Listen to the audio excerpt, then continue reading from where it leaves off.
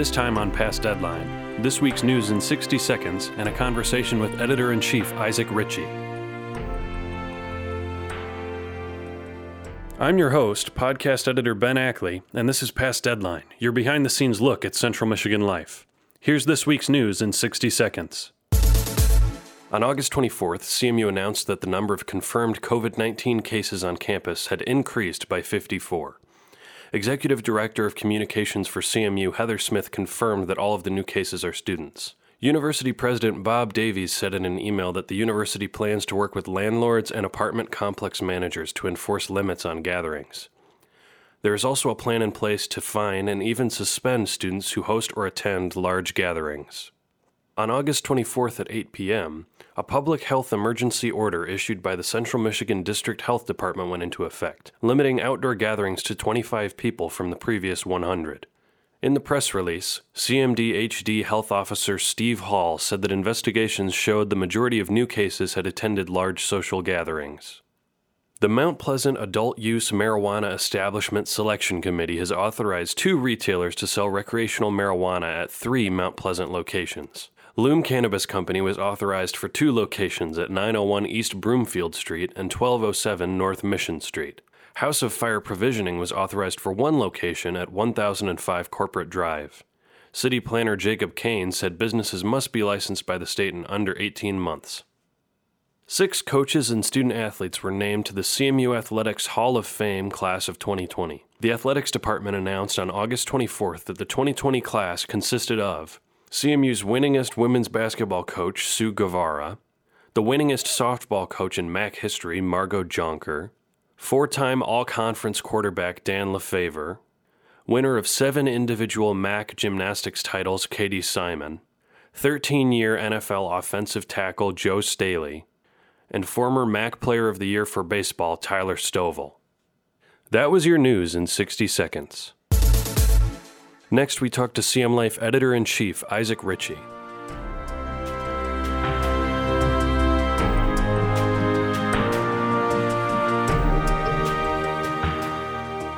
I'm here with Isaac Ritchie, the Editor-in-Chief of CM Life's newsroom. Thanks for taking some time to talk with me and address our readers today, Isaac. Yeah, no problem. My pleasure. All right, so let's just get right into it. So first of all, could you just explain your job here at CM Life? What does the Editor-in-Chief do?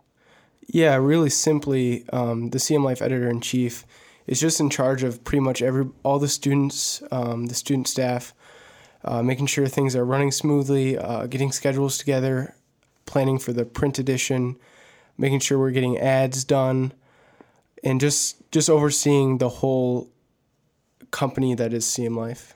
Besides you and me, who else holds leadership positions in the newsroom and advertising staff here? Well, there's quite a lot of them. We have 3 associate editors, which are in charge of the writing you see from the university and the city. We have a sports editor, a photo editor, a multimedia editor, lead designer, and then 2 ads managers. And then we have other, senior reporters that take more responsibility than, the freshman reporters and photographers. So CM Life is an editorially independent student media company. What does that mean? Yeah, so this is one that, a lot of people question. CM Life gets money to pay Dave Clark, our student media advisor, and then we also get money to pay our Trisha Kirst and Kathy Simon, she leads our design and ad staff. But then everything else, is made, all the other money is made by the ad staff that are working to get money from businesses in the local community, and then our products like shirts and stuff like that. That's how we fund the journalism we do at CM Life. So basically, there are people here that are employed by the university, but all the stuff going on here in the newsroom is funded by... Right. The people that are paid by the university are here to assist us students because we're still learning. This is a lab, so we need a lot of assistance. Okay. So on a little more personal level, I have a few personal questions for you, Isaac. First of all, why did you choose to study journalism? Well, I came to CMU as an English major. I've always enjoyed telling stories, but it wasn't until the second semester of my freshman year that I was taking a class and somebody suggested that I come to an open house at CM Life. And the editor-in-chief at the time, Jordan Hermey, fortunately chose me as one of their hires, and I kind of hit the ground running right away. So what was the first story you worked on here that really connected with you? The first story that really connected with me more on a personal level, I gained a lot of my skills just from that one interview. I was doing a story about one of the bigger corporations in Mount Pleasant, and I was driving back home, getting ready to write the article, and I noticed this older gentleman sitting on the corner of the street playing his violin for cars. Stopped at the intersection. And I don't know, I get these feelings sometimes. I don't know what it is, intuition. I really don't know, but something was telling me to, turn around and go back and talk to him. So I did. I turned around my vehicle and parked in the gas station parking lot and walked out to the corner, and just sat with him while he played his violin and listened to his stories. And then, came back and wrote that story. And, that's one that I always come back to as the moment that I fell in love with just telling people's stories. Cool. Speaking of telling stories and doing it effectively and properly, what's it like being a student journalist today in these times? Yeah, well, it really is crazy. We're in a really unique time right now with a pandemic, the Black Lives Matter movement that we've had to, keep our eye on. And then also one of the most divisive, elections in the United States history. So, there's a lot to keep in mind. I don't think there's a story we'll write this semester that doesn't have an angle of COVID, just because COVID is affecting everything that happens at this university right now. It's just going out every day. We're students as well as journalists here. So it's going out every day and answering the questions that, all students have for our university and also for the city of Mount Pleasant. So you're in charge of sort of making the hiring decisions here at the paper, right? Yes. Yep. Is there anything that you'd want the student body and locals to know about the people you've hired this year? Yeah, they share a lot of the same beliefs that I do. We all believe in transparency. We all believe in ethical journalism, presenting fair and balanced coverage. And we all care about this university. Everybody has, everybody thinks that this university may have shortcomings, but we're here. We want to change things for the better. And we want to assist the university, show them some areas that need improvement, some areas that may be overlooked, not on purpose, but I think that's our job right now, is just ensuring this health and safety of students, and also being a voice for students who are overlooked. Awesome. If a reader has a question about something that they see in CM Life on the website, on the social media, in the paper, or an idea for a story, who should they get in touch with? They can reach us at editor@cmlife.com, and also at news@cm-life.com. But they can always reach out through social media. That's a platform that we've kind of owned these past few years, and we're continually growing in that area. So we keep our eyes on social media, the messages coming through there. So there's a lot of ways to get involved with CM Life. You don't have to be a reporter or a photographer or a designer. You can just give us stories that you want to hear, that you want us to tell, and that helps us a lot. So you talked about getting involved at CM Life. If students are interested in working for CM Life this semester, next year, what's available for them, and how can they join the staff and get in here on the 4th floor of Moore Hall?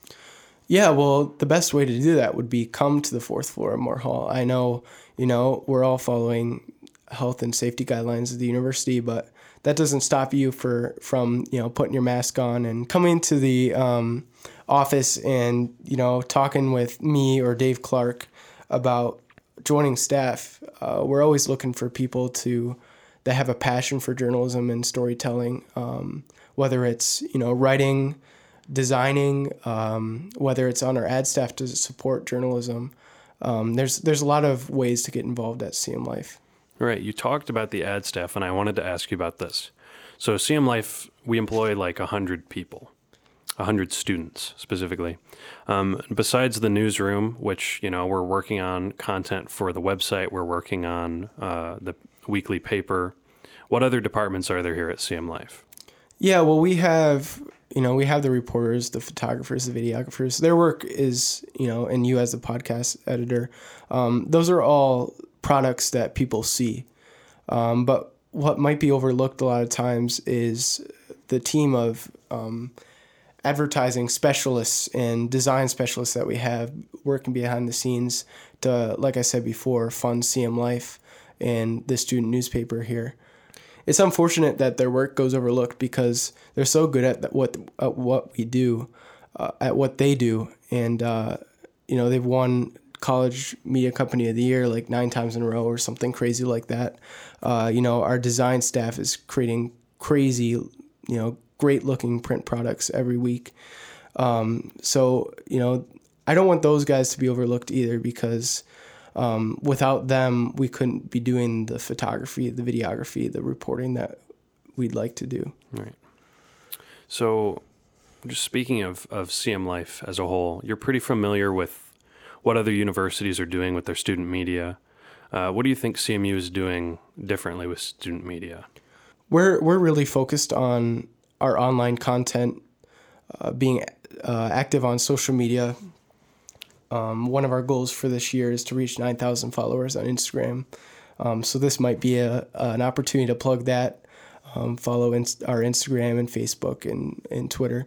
But we're just, I think that's where CM Life stands out from the rest of the student media organizations around the country and around the world is just how in tune we are with, our audience and how they receive our news. Last but not least, what's the number one reason that students should read CM Life? I mean, it goes back to the fact that, believe it or not, the people who are working at CM Life are just like this every other student on campus. We want to make the same changes that they do. We want to hear the same stories that they do. And I think that's why being a student journalist is so powerful, is because it's one of the only times in life that everybody's doing the same thing. We're all going to classes. We're all living in a city that right now there's not much to do. So, I think it's the best time to get involved with CM Life. Tell us your stories. Reach out to us on social media. Give us your concerns. We want to hear you. Well, thank you very much for your time, Isaac. You're welcome. It was my pleasure. I'll have to do it again sometime. For sure.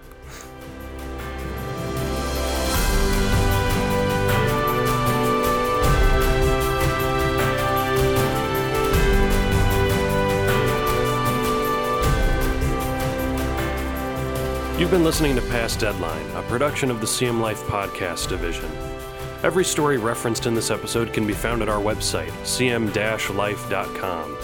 To keep up with us, follow us on social media at Central Michigan Life on Instagram, at CM Life on Twitter, or follow the Central Michigan Life Facebook page. I've been your host, podcast editor Ben Ackley, and this has been Past Deadline.